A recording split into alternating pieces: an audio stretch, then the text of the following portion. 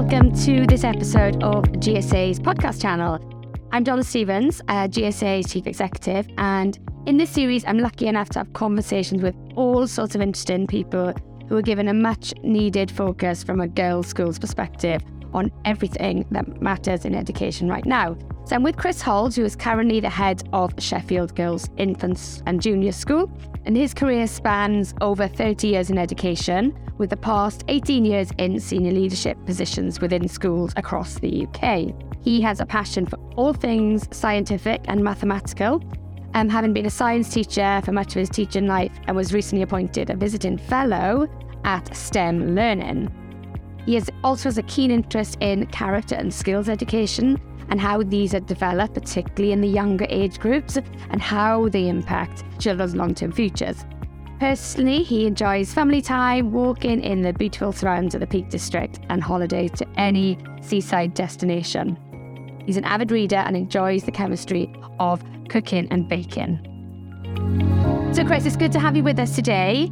We're recording this on a Wednesday morning. How do Wednesdays usually look for you? Well, this morning in Sheffield, bright and sunny. So from a weather point of view, I had a very lucky start to my Wednesday morning. But tends to be Wednesday morning is a day when I spend out on the playground, rain or shine, welcoming the children into school. Tend to, by mid-morning, have made my rounds around all the classrooms to say good morning to the children, because we do not have a kind of an assembly gathering until after lunch on Wednesday. So the girls come in, hit the ground running with their work and their activities, and I try to make my kind of rounds around the school. As most school leaders, I've got the build-up of the emails that have to be trawled through and action various things, and then I have colleagues who pop in and out of the office. But Wednesday is usually that midpoint in the week where, the Monday morning assembly's over, the Friday assembly's yet pending in the background. So it's a really lovely start to the day on a Wednesday morning. Yeah, that sounds nice, particularly the sun is shining in Sheffield. It's nothing better than hearing children playing, particularly the younger year groups. So have you ever been on a podcast before? And how did you feel when we invited you onto ours? Well, no, I haven't. This is the first kind of foray into a podcast. I probably have to admit a little bit nervous, thinking about what it was going to be like and all that, but very much reassured by the team at GSA to say, it'll be all right. And I think it's a really lovely opportunity to be able to kind of have these kind of conversations to a wider audience, being able to hear about what's going on in education, opinions from various people. So really, really looking forward to the time. Good. That's great. And yeah, definitely don't be nervous. So after 18 years as senior leader in schools, you must have seen a lot of change in education over the years. What has changed and what has remained constant in your view? I think in that time, basically the whole of my career, barring the first year, has been in independent education. So as I moved into a senior leadership position, the constant, I think, has been the enthusiasm of the children, the love of learning you see within all the schools I've been able to work in, the commitment of the teachers that has been a very much a constant throughout. What has changed?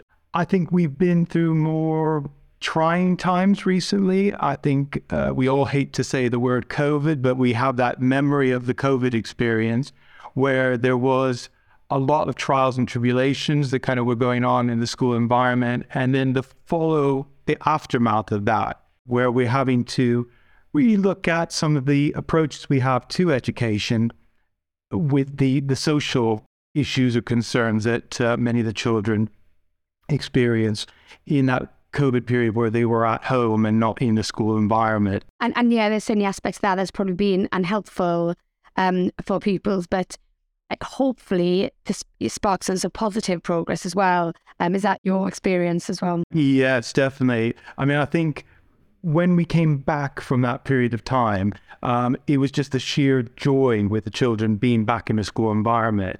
And as soon as we could start reintroducing the normality into school life, the trips out, the speakers in, the combined play areas, having to go away from the dreaded bubbles, that was a really, really brilliant time to be back into a school and see what was going on. And what do you feel most passionately about as a junior head? Well, as you said in my little introduction there, I think over the years, what I've seen is that with the high quality teaching that goes on in our schools, the giving of knowledge and understanding to the children is there. It's a given.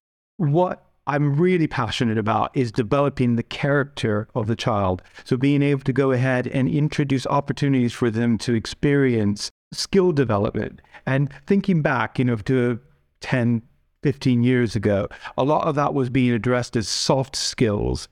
And I think there's nothing soft about it. It's life skills. It's skills that our children are needing to develop to kind of confront the things that are going to come in front of them, be that in the next academic year or as they make the transition from junior to senior or from senior to higher education or from higher education into the world of work. All those sorts of skills and the idea of building those skills within a school has become kind of a passion for myself, and looking into it.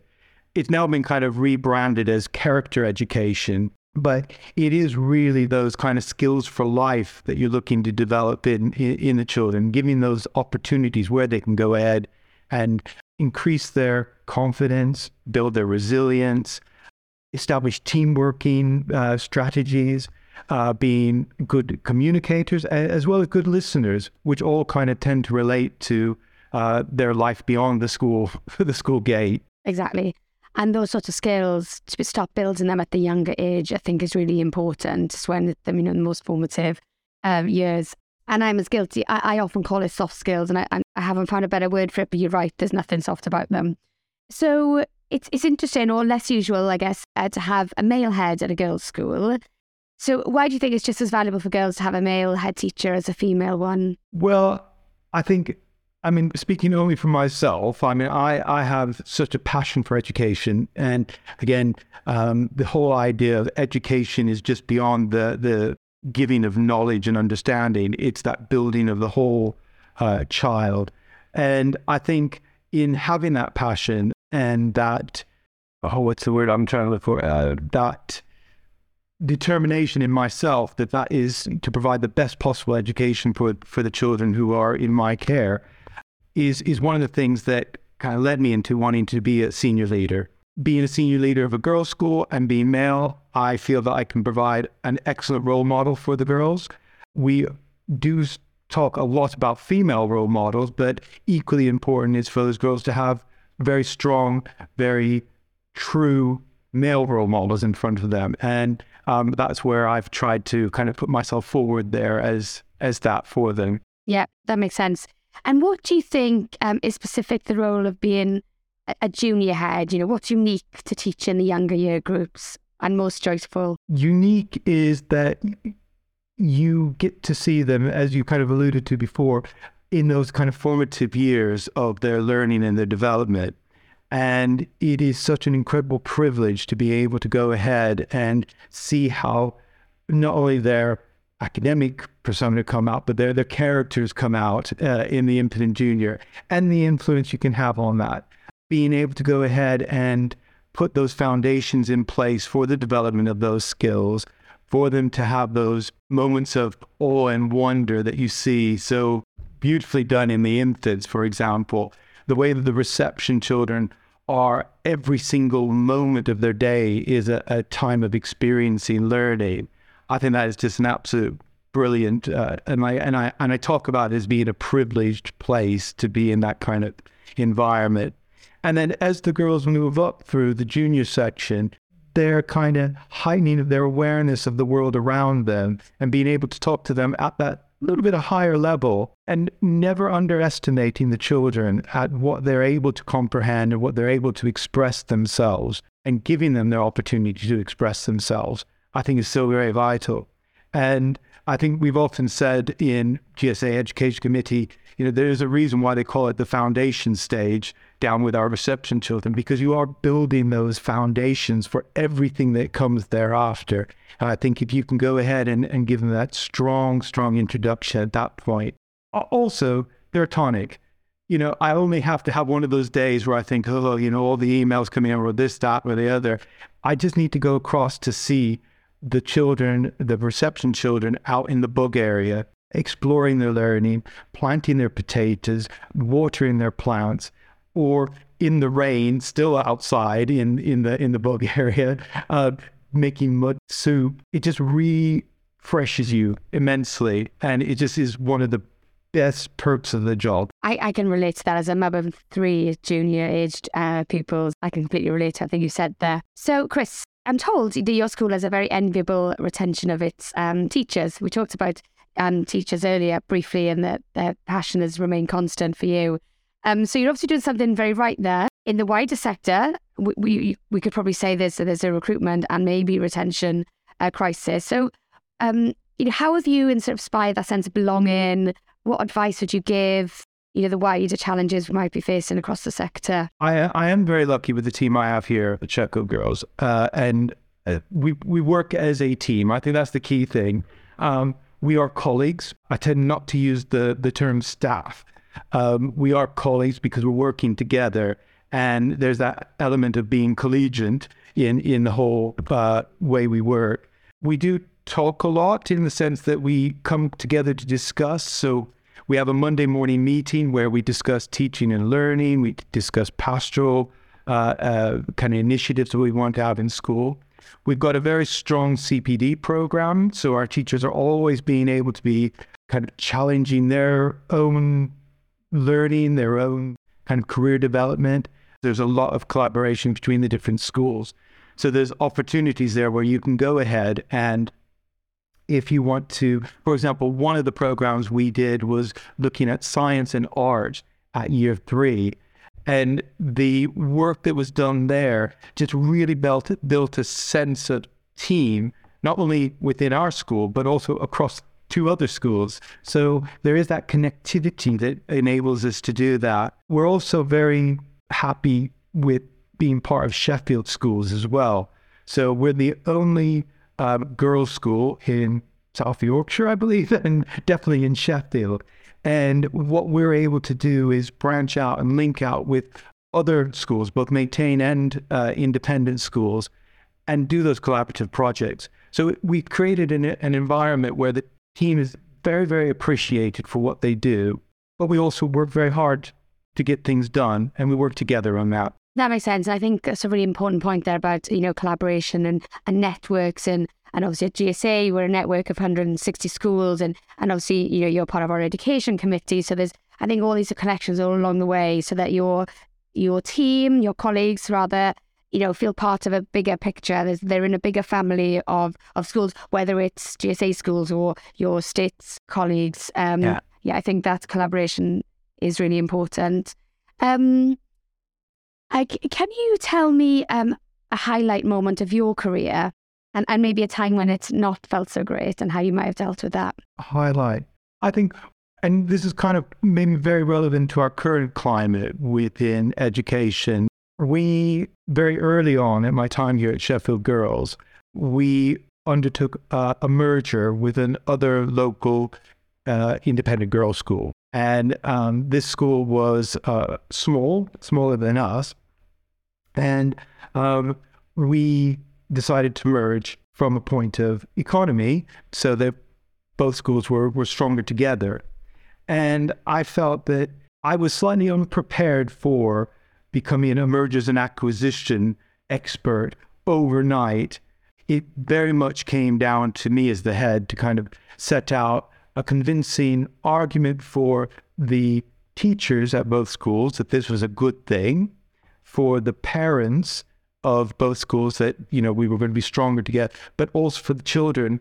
And there was a lot of very nervous children thinking, we're going to be integrating into this school that might not be the school that our parents originally chose for us, or not. And it was a period of time where I had to really focus on first and foremost the children and making sure that they were 100% reassured about coming into this new merged school. Very much sound kind of conviction of the ethos of the school and how we were going to be very much stronger together. And then talking to the parents, talking to the colleagues here, the team, the teaching team, and the admin team as well, which also had to merge. And I think there were a few sleepless nights, I will totally admit, on that occasion. There was long days of writing out plans, and then even more longer days of talking to people about that. And then once the merger happened, the work didn't stop there. It was then a continuous process of doing exactly the same thing, building that kind of sense of one school, building that kind of connections between parents who had obviously chosen another school and not this one, and now were needing to stay or came into our kind of parent community. And then also colleagues, because again, we were merging the teaching staff as well. And I think that was quite an interesting take, because we just had to reassure everyone that it was for the right reasons. And it has. So now, 4 years later, 5 years later on, we are such a strong team. And I think, go back to what we were saying before, the way that the teaching team are consulted, we are working together on projects. It just shows that we are definitely through all that patch. And that was not long before the pandemic, I guess. So from one sort of big challenge to another, and I think probably what you've illustrated there, Chris, is just how broad the head's role is. It's not just about education, your business leaders, and the role has grown over the years, and particularly on the pastoral side. So I think that's an illustration there of the extent of the role. But well done on navigating through that, and hopefully it sort of got you prepared for when the pandemic hit and there were even more challenges in an area that everyone was unfamiliar with. Definitely. And I often say, when I speak to other senior leaders, colleagues who are wanting to go into leadership, that, there isn't a textbook. There isn't something that, has all the kind of jobs that you need to do and the way that you need to do it. You grow into these things. So, you do have to be a chief negotiator when you're trying to sort out a year 3 issue with a missing pencil case. You need to be a very good listening ear to parents who might be concerned that their daughter is not making the right progress or something like that. You need to be diplomatic. You need to have a whole host of different tools in your toolkit when you go into senior leadership, that nowhere do you kind of get the book that says it all. It's something you learn and you develop as you grow into that role. Yes, definitely. Whilst also being a role model, as you said earlier. Yeah. So talking of role models, who inspires you and why? Who inspires me? Goodness. I think I was inspired by my excellent teachers. And I know that sounds kind of like the normal, who inspired you to be a teacher? You're my teachers. But I had some very, very good teachers who were excellent at being teachers, but also role model to me the way you listen to children, you engage with children, you challenge them to kind of find out for themselves. So I was very much inspired by those people to kind of eventually go into the route of teaching. Who do I get inspired by? I read a lot. So I read a lot of the kind of educational journals and educational kind of books that are coming out. So Guy Claxton is up there. Ken Robinson, I think Ken Robinson was an absolute brilliant speaker, and his TED Talks, I think, even looking back at some of them now, he was just so forward thinking in everything that he talked about in education. My family inspires me. I've got 2 daughters. They are such hardworking, inspirational young women. Okay, now that's a good answer. Thinking about your pupils now at the school, and you mentioned earlier, you don't underestimate what they're able to comprehend and talk about. So, but what do your pupils want to talk about right now? What are they all thinking about, concerned about? Well, I think the hot topic, which remains the hot topic, I think, is our world around us. And our girls are very much aware of sustainability, climate change, the whole place of them going into the world and what the future world is going to be looking like. So right from our youngest learners, where they're talking, again, like I say, the book hunt, they're going out and they're exploring the world around them, although be it a kind of outdoor area that we have set aside. But they're seeing the changes, they're talking about the weather, that sort of thing. And then that moves and morphs up to where they have discussions about sustainability, the initiatives that we have within school around sustainability, recycling, reusing. They're very, very aware of that, not only from what we talk about within school, but also from what they access outside of school. So what worries you for girls in the world? And I guess, how do we balance the need to keep people safe alongside inspiring them to achieve their potential? And then, managing the pressures from things like social media. And, that's not going to affect your youngest girls, but I'm sure your 11 and slightly older girls will be starting to feel those effects. So how do we manage that for girls in particular? One of the big worries I have, the big wide world for all children, as well as for our girls, is those kind of bias, the things that they're up against. And you alluded there to, social media. And I think what I found over the last, 10 years is that there's more and more impact on social media with younger children. And again, is this an aftermath of the pandemic where many families gave their younger children a device to access online learning or to keep themselves entertained? Or is it just society moving on and they are being exposed to various social media platforms at a much earlier age? And I do think that's a fear that we must have, that how is that influencing them? And I think the place of school within that is that we can give them all the e-safety lessons and the talks in assembly and all that, but we actually need them to teach them to become discerning users of technology. And girls in particular, I think, where we see so many things targeted directly at girls, I think is a worry. So I think through education, through having those conversations around making informed choices, that's something that's definitely going to always be on our agenda. Yeah, definitely. You mentioned your daughters earlier as people who inspired you. And obviously, we talked about being a head or a leader. You don't get a manual. You don't equally as a parent. So what have you learned from them along the way? Their incredible resilience to anything and everything that comes their way. I think that is quite inspirational. And it also leads me to quite often talk from the heart as a parent. When I'm standing in assembly, I can go ahead and know that this is coming from a very real place about being resilient, about being thoughtful of others, being kind.